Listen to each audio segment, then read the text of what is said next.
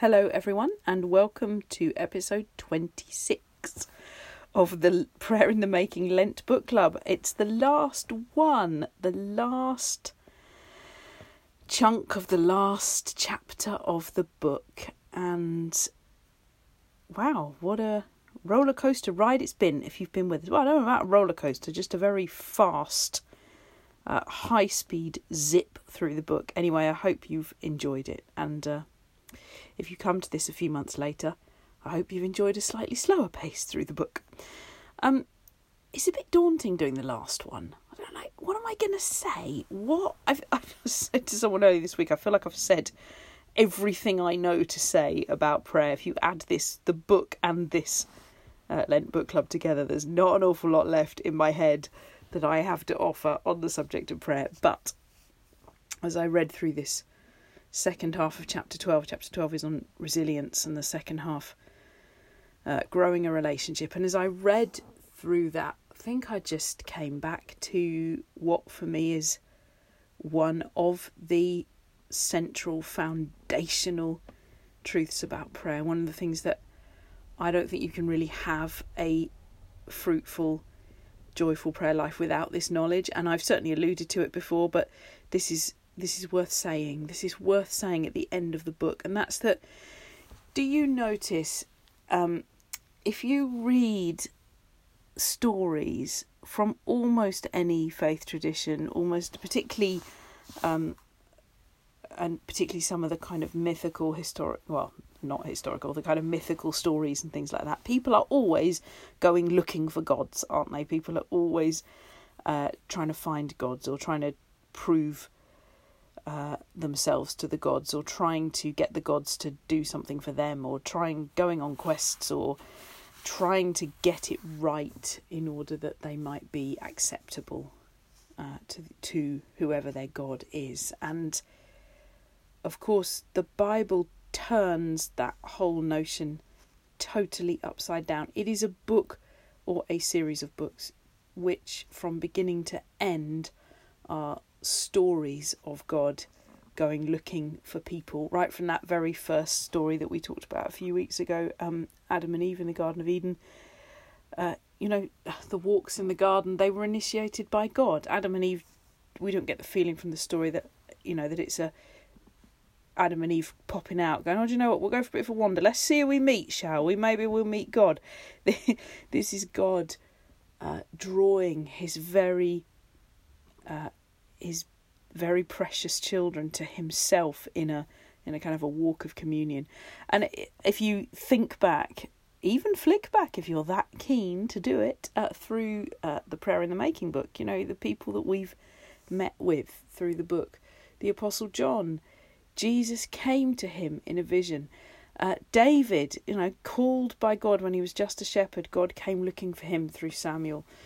We met a couple of Marys, both of whom Jesus came to them, came to their home, came to their town. Samuel, God called him when he was a little boy. Zechariah was a prophet. God called him to his prophetic ministry. We met Jeremiah and Nehemiah and Daniel, similar kind of stories of God going looking for these, getting hold of these people and saying, you're going to do something in my economy, as it were, and I want a relationship with you. So many. What about Peter? Peter called as a fisherman. Elisha called again as a prophet. So many stories of people who didn't go looking for God. God went looking for them. Obviously, the kind of the big reminder in the midst of all that was the story of the prodigal son, the father who is watching out and running towards his son. And I think for me, I want to leave you with that, really. Leave you with this sense that you and me, we don't pray because we ever decided that was a good idea. We don't ever turn to prayer because we thought, I know, I'm going to pray and see if I can find God. We pray because he has been on the lookout for human beings, seeking out human beings for a relationship, for millennia. And if you pray today, if you've read this book, if you're even halfway interested in that growing relationship, it's because he has already come looking for you. I record this probably about 15 minutes before Holy Saturday turns into Easter Sunday. And earlier today I was listening to a Radio 4 dramatisation of the Gospel of Luke, and the final part of 5 plays, obviously, unsurprisingly, deals with the resurrection. And there's always something fresh in the Easter story, isn't there? I'm one of those people who it always there'll be a slightly different thing that gets me each year. By the by, this year, but I'm really struck by the fact that they were all quite a long way from home. I mean, that all of this stuff happened, and they were in Jerusalem, and that wasn't home. They couldn't just pop round the corner and go and sleep in their own beds. Anyway, that's not the point of this. That's my little Easter thing. But as I listened to the play, I was very struck by how alone and abandoned and confused and generally left they must have felt when Jesus died. And that's not new, is it? We know that. But it hit me afresh as I was listening today. But also, therefore, that the resurrection must have been the most amazing, joy-bringing experience, because the one they thought had left them, the one they thought they'd lost, the one they thought had gone beyond their reach, came back to find them. Didn't have to do that. Even having risen from the dead, did Jesus have to go back? I mean, no, he could have just presumably could have ascended straight into heaven.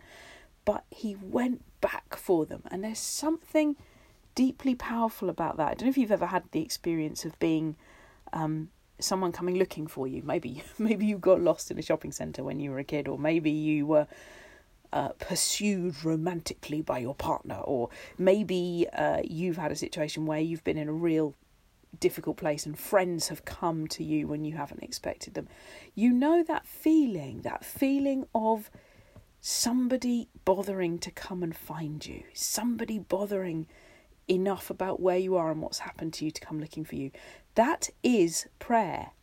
And I think, as I've said a number of times through these last few weeks, the difficulty is that our brains seem to run on a pre-program which connects prayer with guilt.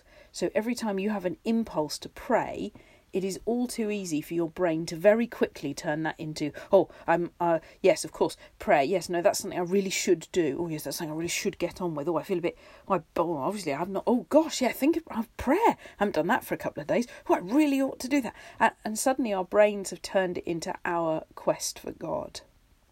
But if you ever even have the tiniest, if prayer even ever occurs to you in your brain, it is because God is coming looking for you. It is because he yet again is reaching out a hand to you, touching you on the shoulder, looking out for you, saying, things are difficult, why don't you stop and chat with me? I've come for you. I have come to find you. And so I know the thing I'm praying off the end of reading this book again is that when I get that little nudge to pray, when prayer even crosses my mind, that I won't immediately go into the, prayer. Oh gosh, am I a good enough Christian? Have I prayed enough lately? But my brain will immediately hear what I think is really going on, which is the gentle voice of the one who's come looking for me, saying, do you fancy stopping and chatting for a while? Do you fancy telling me some stuff? Do you fancy asking me for what you need? I'm here. I've come looking for you. I've come to find out. And on this day of all days, or nearly this day of all days, when the clock tips over midnight, we will be in the day when we remember that he wanted us so badly, that he longed for us so badly, that he broke the very confines of the grave and death itself to come looking for us.